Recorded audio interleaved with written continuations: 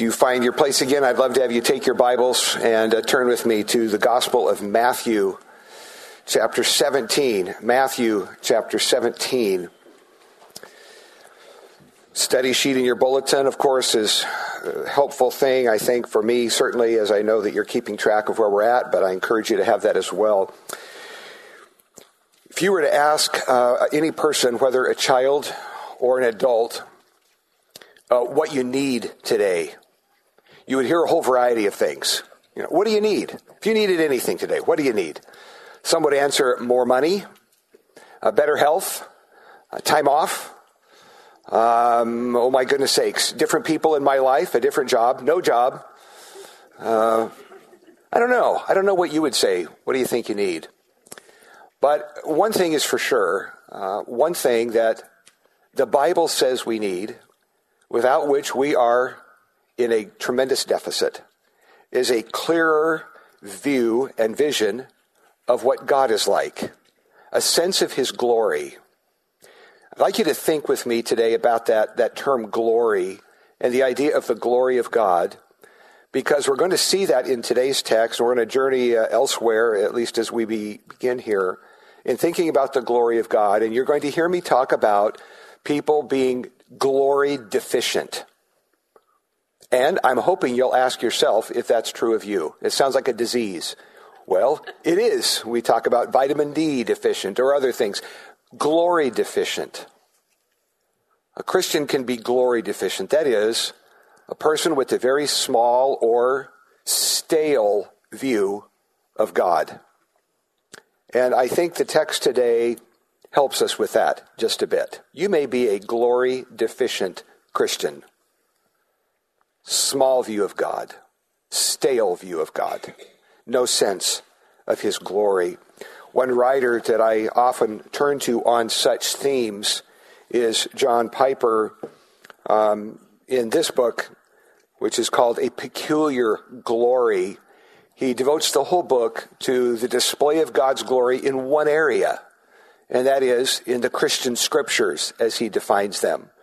And in looking at and introducing that topic, he mentions three other areas in which the glory of God is displayed for our good and edifying as believers. So the scriptures would be one, the heavens, the creation, the universe, the stars. It's another place. The heavens, what's it say? The heavens declare the glory of God, and the firmament shouts to all who will hear of the work of his hands. So the heavens, creation. Another would be the person of Christ, the God-man, God in the flesh, is another place where the glory of God is revealed. John, the gospel writer, speaks of that. Jesus, speaking of him, the Word became flesh and dwelt among us, and we beheld his glory as of the only begotten from the Father, full of grace and truth. The glory of God then in Christ. And then the fourth one of those would be the gospel. In the gospel, you see the glory of God.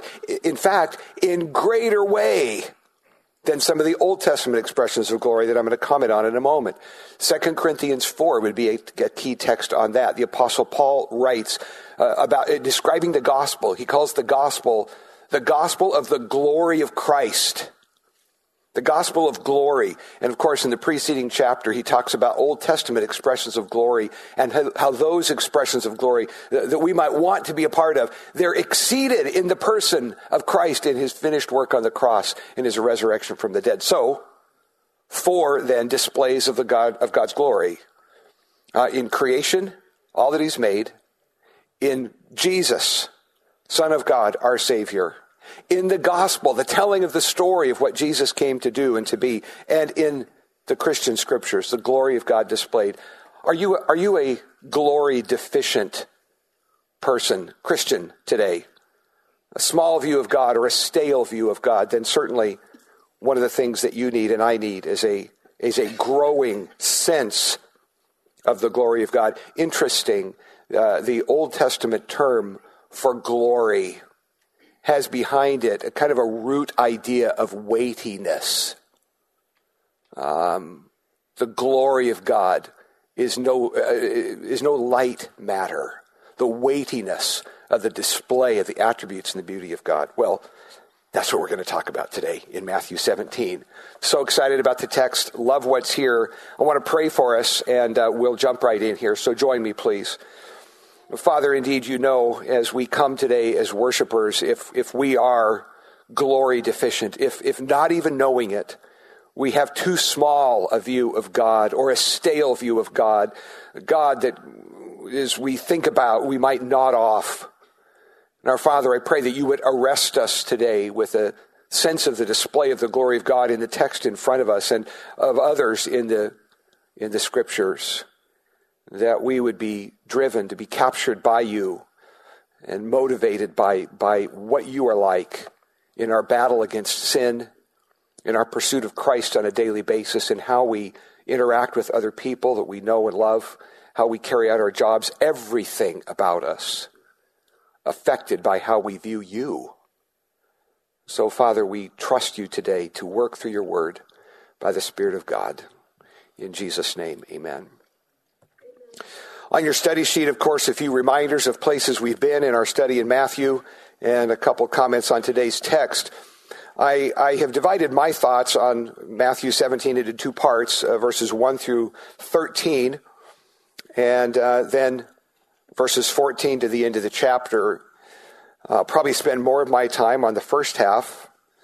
If you look at your study sheet, my journey to the text is not quite complete because I want to remember with you some displays of God's glory from the Old Testament, of which then today's text is a continuation. So I'm just going to think with you out loud about these. I'm not going to ask you to turn to all of them, but in your later study, here are some specific texts you might read for your own encouragement. But several displays of the glory of God in the Old Testament stand out as particularly pivotal in the progress of Revelation, and you see in them a display of what God is like and how in every case the people who view God, who see his glory, are profoundly affected by it.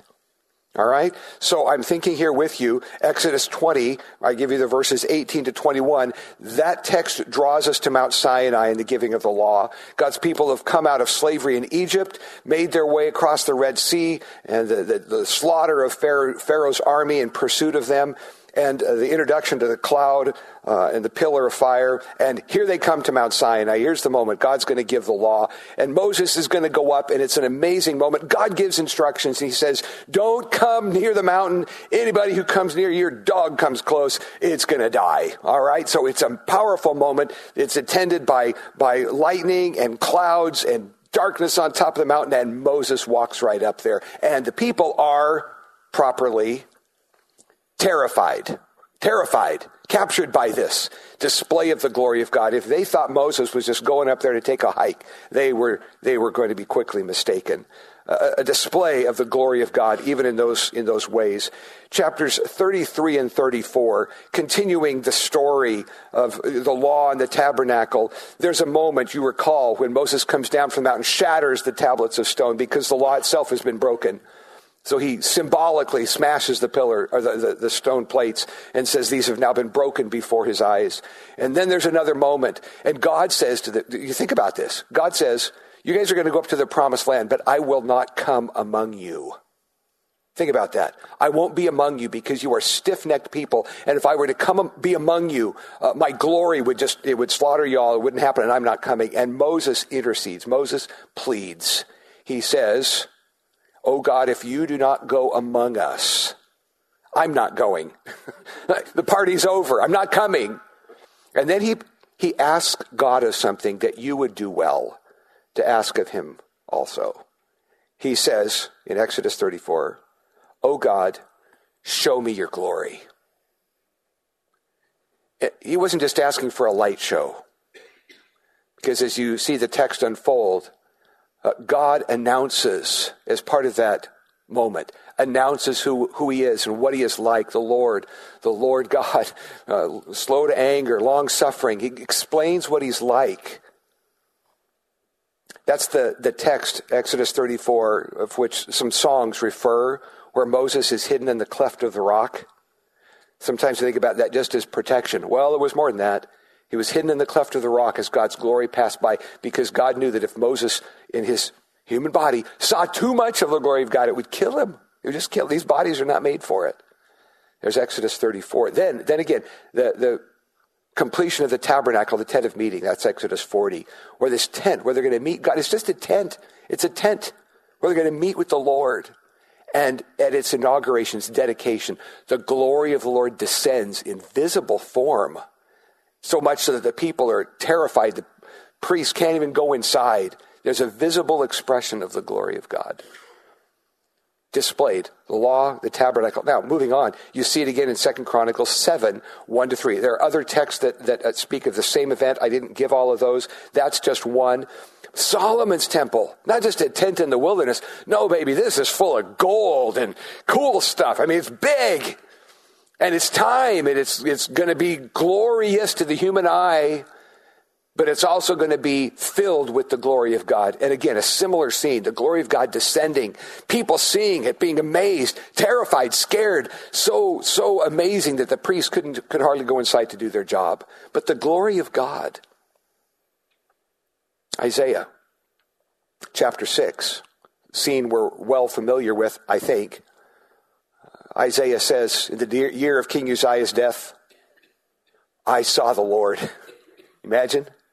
He was lofty and exalted. The train of his robe filled the temple. And then there were these angelic beings, seraphim.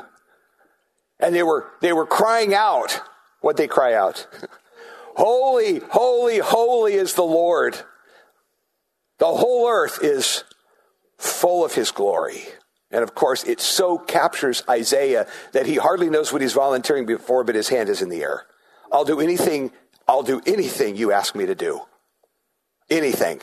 Say the word. The key to his obedience, the key to his willing heart is he saw God clearly.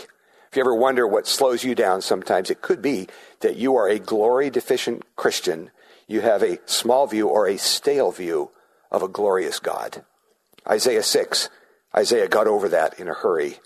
Now, there are many others like that in the Old Testament, and so we come now to Matthew 17.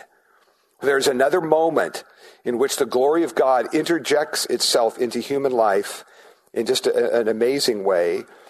And I want to read that part of the text as you see on your study sheet. I'm going to begin reading at Matthew 16, verse 24, because I see that last paragraph as a lead into today's text. And I will read then through chapter 17, verse 13. Okay, as together we look at the Word of God.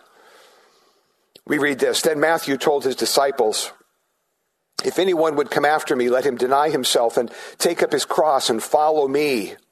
For whoever would save his life will lose it.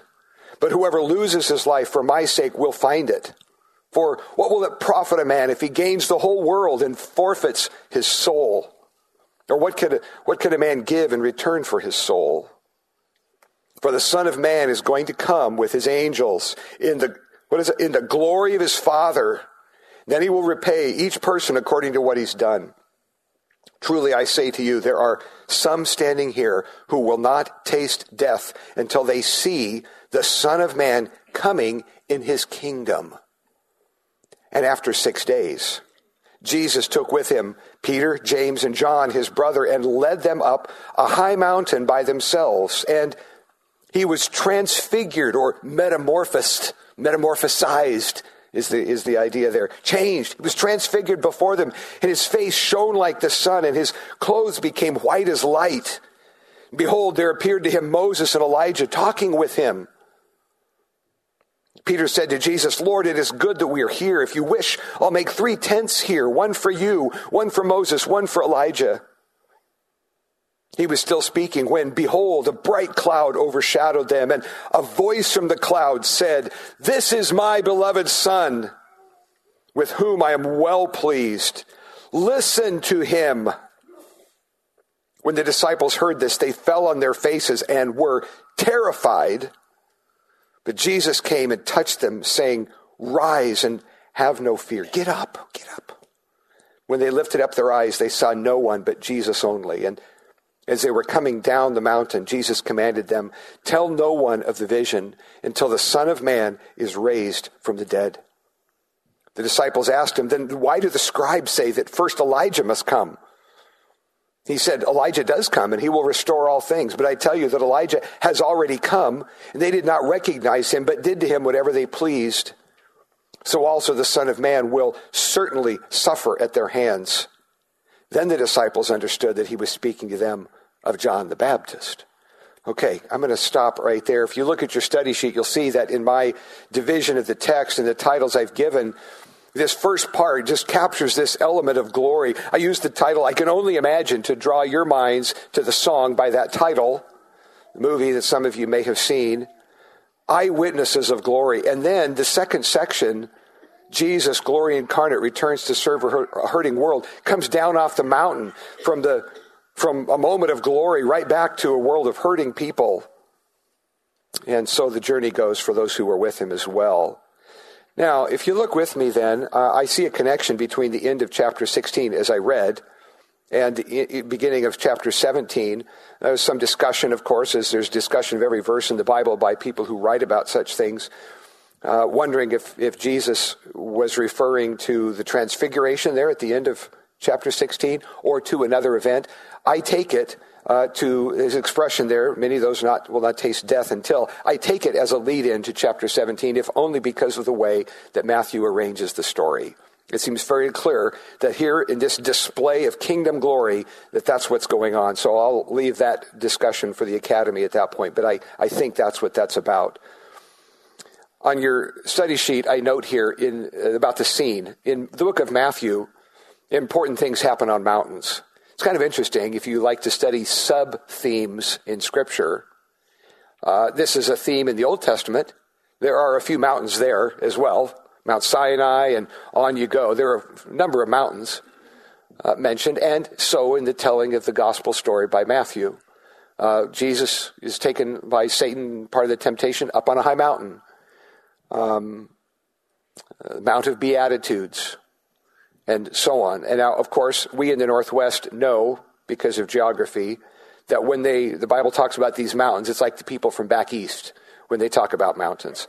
These are small rises in the horizon, small hills. We say quickly, if there's not a glacier, it's not a mountain. Well, okay, that's Northwest mountain snobbery, which I proudly claim. But nonetheless, important things happen on mountains. And so here they go. There's something, I think, symbolic. Jesus chooses Peter, James, and John, his inner three of the 12, and takes them with him for it. Maybe they think they're just taking a hike.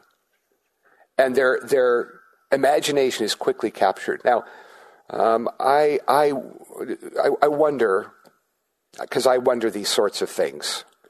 My brain is a color commentary brain. I don't know how yours is. You may be just the facts, ma'am, just the facts. I don't know. I work color commentary, which is not inspired by God. Okay? But I think this way when I read the Bible. I'm busy thinking, I wonder what this was like. So did it happen all at once? Like you're walking along and then suddenly, bam! Or was there like a Twilight Zone? Was there some sense something's changing? I mean, I don't know.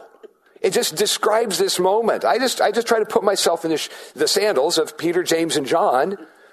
And so here you go. And then there's a moment when they realize, and maybe one pokes the other and says, look, well, I don't know. Or they all catch it at once. I don't know. But here's Jesus transfigured before them, his face shining like the sun and his clothes white as light. Something's going on here. And then two other people, where'd they come from? And the text says Moses and Elijah. I'd like to know, again, details the text does not say. Jay's color commentary wonders. How did they know they were Moses and Elijah? Were they wearing name tags? Was it, I don't know. It doesn't tell us. It's two guys in sandals and robes. But maybe they only knew this later. Maybe Jesus told them this on the way down the mountain. I don't know, but it's Moses and Elijah. Some would suggest, and probably accurately, representing the law and the prophets. Two key figures in the Old Testament. Two folks through whom God did amazing things. The plagues in Egypt, done hand of God through Moses. Other miracles, really, again, stepping into other things, but you should think about these things. Two miracle seasons in the Old Testament. Those would be them. Moses and Elijah. the plagues, and then the life of Elijah. Miracles didn't happen all the time then as now, but probably representing the law and the prophets, which Jesus would say in another place, they spoke of me, right? Jesus would say, Moses wrote of me. I think Luke 24. He wrote of me. And so here they are. A whole theology of death, again, substudy. But for those of you who have grieved the loss of loved ones who've died in faith, Moses and Elijah had been long dead. How are they? Come on. Quite well, thank you. Quite well. And showing up later to interact with Messiah Jesus. So if you ever wonder, oh boy, are they missing me? No, probably not. They're with the Lord, and they're doing great. I don't mean to diminish any of that. I just think it's, call it out. There it is, Moses and Elijah.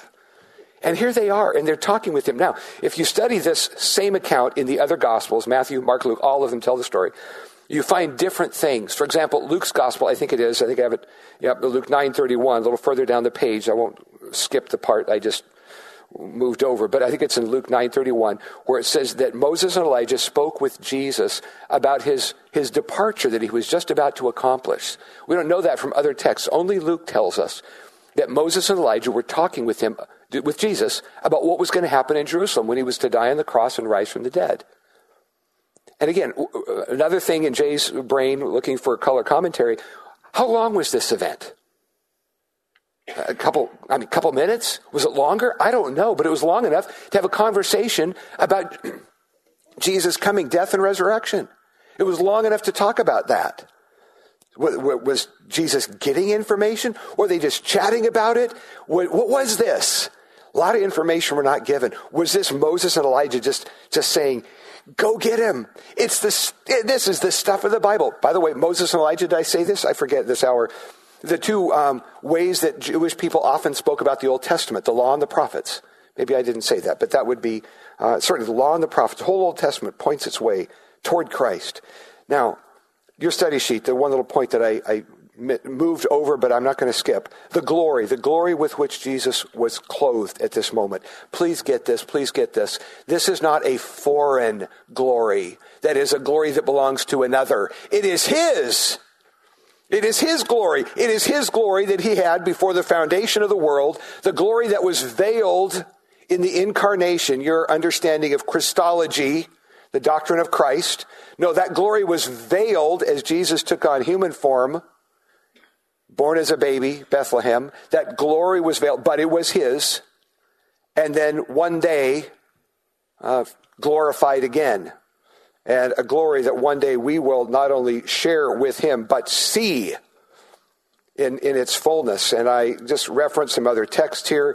I would, if you're unfamiliar with these, you really should go here. Look in your own study at these other texts, especially John 17. That is especially interesting because that is Jesus' high priestly prayer right before he goes to the cross. It's Jesus spending intimate time with his Father. And among the things he comments on, verse 5, where he looks forward to the glory, he says to his Father, the glory that I had with you before the world was. There's that part of the glory. Then you go to verse 24, and Jesus prays for you, by the way. He says, Father, I'm asking that all those who you've given to me may be with me someday to see my glory. So if you're sitting here kind of going, man, I wish I was on that mountain, I'm saying, don't worry, you will someday, but it'll be better than that. Because these guys were in human bodies and could only take so much. And someday, when you, as a child of God, are in his presence, you'll see a display of the glory of God that'll cause you to set aside all the other list of, oh, God, I have questions for you. I think they'll all be incinerated in a blaze of glory. I think 30 seconds later, you're going to, anything you want to say to me, any questions you want to ask? None whatsoever. I think I'm not kidding. I suspect that those things that attend to this life will be so forgotten in a display of the glory of God like you can't imagine. If the heavens display his glory and it takes your breath away, how much more do you think the Creator will take your breath away? Well, you think about these things. The glory is his. The glory is his. You would one day will see it. If you know Christ, one day you'll see it because you'll see him as he is. 1 John 3 says that. You'll see him as he is. You'll share that glory. Absolutely stunning. Now, Peter. People talk about Peter. Verse 4. Peter, of course, our favorite guy. He says a variety of things. Sometimes we beat up on Peter, maybe a little too much. And here, certainly, he says this cool thing about maybe we should build some tents. He's not talking Boy Scouts here. These aren't little pup tents. The idea behind the term that's used and so on is most likely pointing to booths, as in the Feast of Booths. If you're familiar with Old Testament booths, the Feast of Tabernacles, when God's people made little tabernacles and lived in it for a period of time to remember God's care for them in the wilderness wandering. Some people look just at Peter because Mark and Luke note very clearly he along with the other guys were terrified. They didn't know what to say. And one of the other commentators, I think it's Mark, says he didn't know what he was saying. How about that? Would you like to be remembered that way, forever? Here he is chatting. He doesn't know what he's talking about. That's great with your name on it. Well, that was Peter. It was. But at the same time, I just have to go to bat for him in this one sense. And maybe he spoke better than we represent. Because in Zechariah 14, it's a text that looks ahead to the kingdom, messianic kingdom, the coming kingdom of God's glory. And it talks about, in the coming kingdom, God's people living in booths and remembering the work of God. There's a nod to the Feast of Tabernacles in Zechariah 14. And the disciples who were thinking the kingdom was here now, right? We've seen that. Kingdom's here now, didn't see the cross. Was Peter, okay, stuttering and stammering around? Of course, I'll give you that. But was he thinking Zechariah 14? Was he? Is it now? Do we build the tabernacles now? It says it in the Old Testament. Should we get busy with that? I don't know what was on his mind. Well, and at that moment, verse 5, he was still speaking when? He's drowned out by God. Try that. That's pretty cool. He's chatting about tabernacles and tents, and God speaks.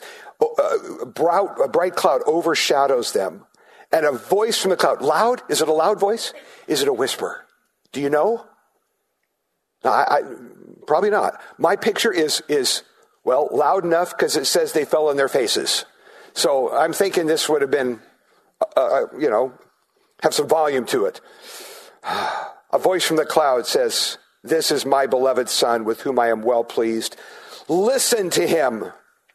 Listen to him. Where's the emphasis? I don't know. My suspicion is it would be on the him. Old Testament, Moses, Elijah. Yeah, pretty big guns here in the house. And here is Christ. Here is Christ. In these last days, again, Hebrews 11, in these last days, he has spoken to us in his Son, whom he appointed heir of all things. I suspect this is the Father shining the spotlight on the Son and saying, listen to him. Listen to him. And it says they were terrified. Do you think so?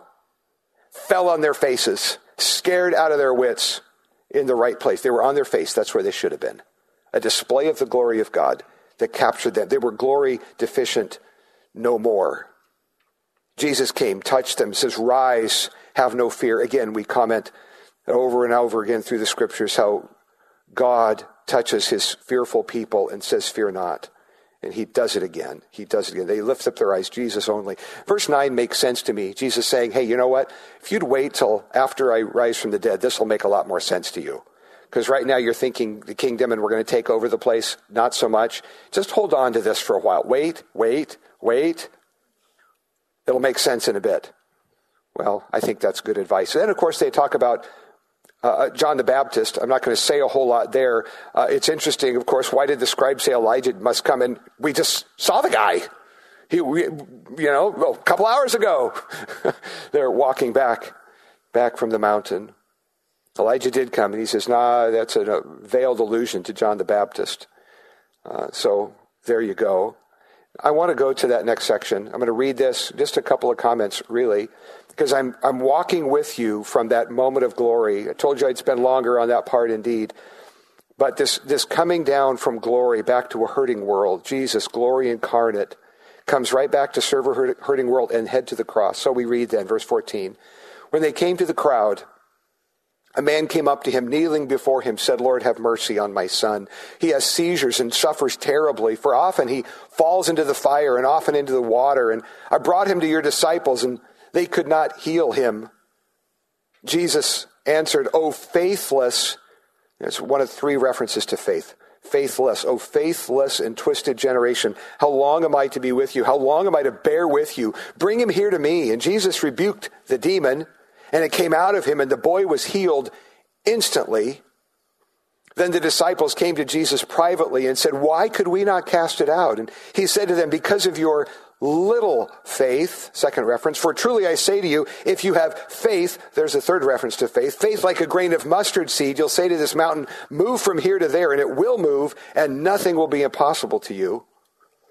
As they were gathering in Galilee, Jesus said to them, the Son of Man is about to be delivered into the hands of men, and they will kill him, and he will be raised on the third day. And they were greatly distressed, I imagine. When he came to Capernaum, the collectors of the 2 drachma tax, a temple tax, by the way, a Jewish tax, not a Roman tax, went up to Peter and says, does your teacher not pay the tax? He said, yes.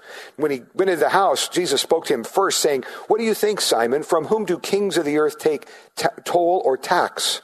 From their sons or from others? When he said from others, Jesus said to him, then the sons are free. However, not to give offense to them, go to the sea, cast a hook. Take the first fish that comes up, and when you open its mouth, you'll find a shekel. Take that and give it to them for me and for yourself. Now, I think to see this larger section properly, you need to think about what we just spent time on.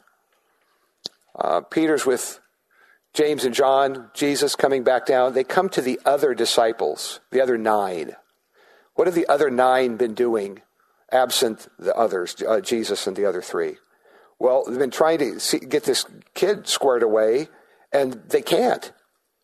And I don't know, you've been a part of something, I know you have, where you had an amazing experience, and then you come back home and somebody has to clean the cat litter box. And it's kind of like, we've been on a cruise for a week. Servants did this. And it's a hard reentry. You know what I'm saying? It's a hard reentry.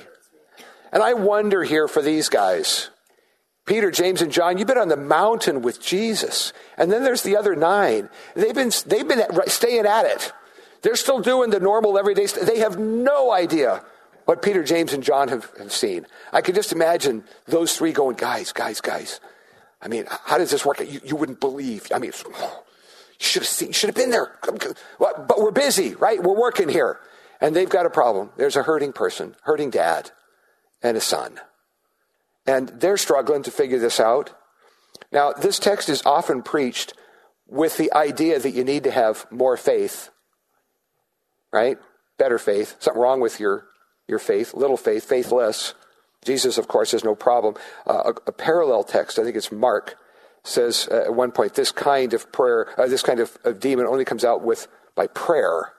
So in other texts, parallel texts, there's an emphasis there on prayer, which I think is telling in what I'll say in just a moment here. I think, though, and I'm just going to go straight to what I think is the main point here. You can mull this over. I don't believe that Jesus, in speaking about faithless and little faith and so on, I don't think he's denigrating the smallness of their faith so much as the poverty of their faith. And I take that from D.A. Carson. I give you a quote from his fine commentary on Matthew.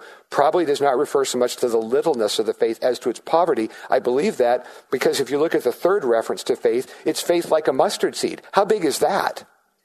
Yeah, pretty small. So if Jesus had meant you need bigger faith, he really used a bad analogy here. He should have said, in the third case, if you have faith like Mount Everest, or like a large tree, or a big boulder, then you could get stuff done. But he didn't. He still speaks about someone with a tiny bit of faith, doesn't he? Kind of like you and me. And I think the point is more about the object of faith, that is Christ. And I can just imagine, again, the context helps me here to think about this. Peter, James, and John, when the other 9 are saying, we're having a hard time getting this done. Can you imagine the other 3 thinking, guys, if you only saw what we saw, oh, buddy, your faith would be made new. Peter, James, and John, I suspect, brimming with some sense of the divine. And here's the other 9 going, anyway, I think that's part of the context, is the preceding paragraph. I think sometimes we read the Gospels with just forgetting the way it's laid out on purpose by the writer. Now, verse 22, that miracle is followed by Jesus' second and very direct foretelling of his death and resurrection. To their consternation, these kingdom-anticipating disciples, Jesus says, you know what? We're going to go up to Jerusalem. They're going to kill me. That flies in the face of their anticipation of Messiah. No, you're supposed to conquer the place. You're supposed to take over. Kingdom's coming now, right? Jesus says, no. You remember they just had this conversation back in chapter 16. If you remember just a couple weeks ago, verse 21. That was the first very clear telling. Peter wasn't having it back then. He says it again. Their heart is right. I know it on your study sheet. Their timing is off. No, there's a cross. The kingdom plan includes a cross and an empty tomb. The little story about the fish is rather fascinating. It's only here in all the Gospels. And I believe sometimes this is preached with a view to, I think missing the point. That is, let's talk about taxes. Should you pay your taxes or not? Don't answer that out loud. Yes is the answer, of course. Of course you should. Is this about some other element about why? Is it about government? I think all of those miss the point entirely. I think those are second, or worse points. I think the main point is the identity of Jesus, which he gets at in verses 25 and 26. I think Jesus identifies the main point. What do you think, Simon? I mean, think about this. It's a temple tax. It's to support the place of worship. Who's Jesus?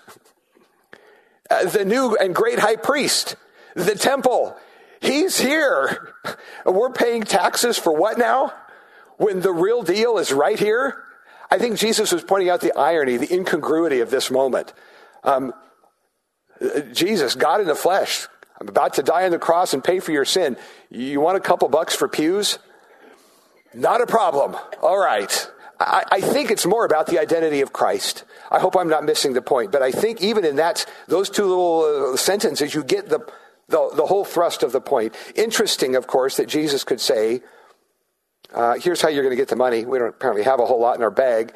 Go fishing. It's the only reference, I think, in the New Testament to maybe even the whole Bible to fishing with a hook. Everywhere else, it's nets. Oh, you fishermen, take note. It's here in the Bible, fishing with a hook. It's biblical. Well, okay, that's a stretch. Don't say it that way. Not to give offense, throw a hook, get the first fish. Who would know but God in the flesh? You're going to pull that fish up. It's going to have a shekel in its mouth. That's enough for Peter and for Jesus. There's no way anybody else would know that. Now, I think the whole text hinges on the first half. The display of the glory of God with which the disciples are armed to walk into a hurting world and do business.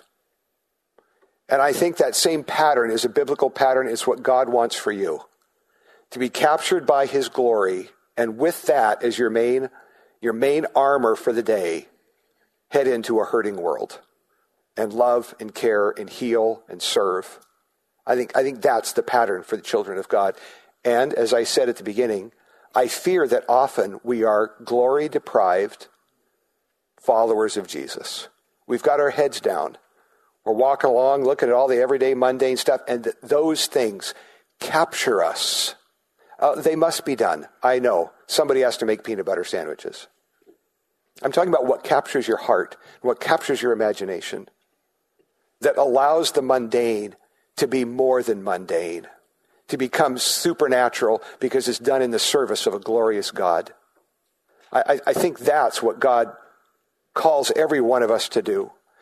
Another one of John Piper's books that talks about glory is this one, God's Passion for His Glory. It's a commentary on Jonathan Edwards, another great theologian of yesteryear. His famous sermon, The End for Which God Created the World. The answer of that, of course, is for the display of His glory. That's the end for which God made the world. That's how Jonathan Edwards answered it, the question, and that's how John Piper exegetes that sermon as well. On your study sheet, I have a couple items of response. God's glory, you might say, boy, if I could only have been on that Mount of Transfiguration, then I'd really get it. No, actually, you're in a much better position because you have in your hands the complete Word of God, the Word of the living God, where you meet Christ, who is the full expression of God's glory.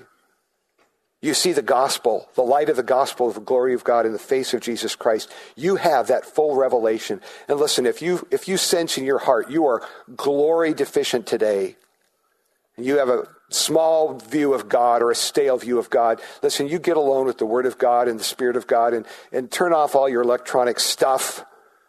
Shut the door a little bit and spend time with God in this book and ask him like Moses did of old, oh God, show me your glory. Let that capture your heart. Then walk into a hurting world. I think that's God's plan for your life.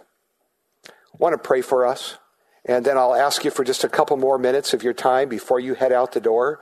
So stand with me as we pray.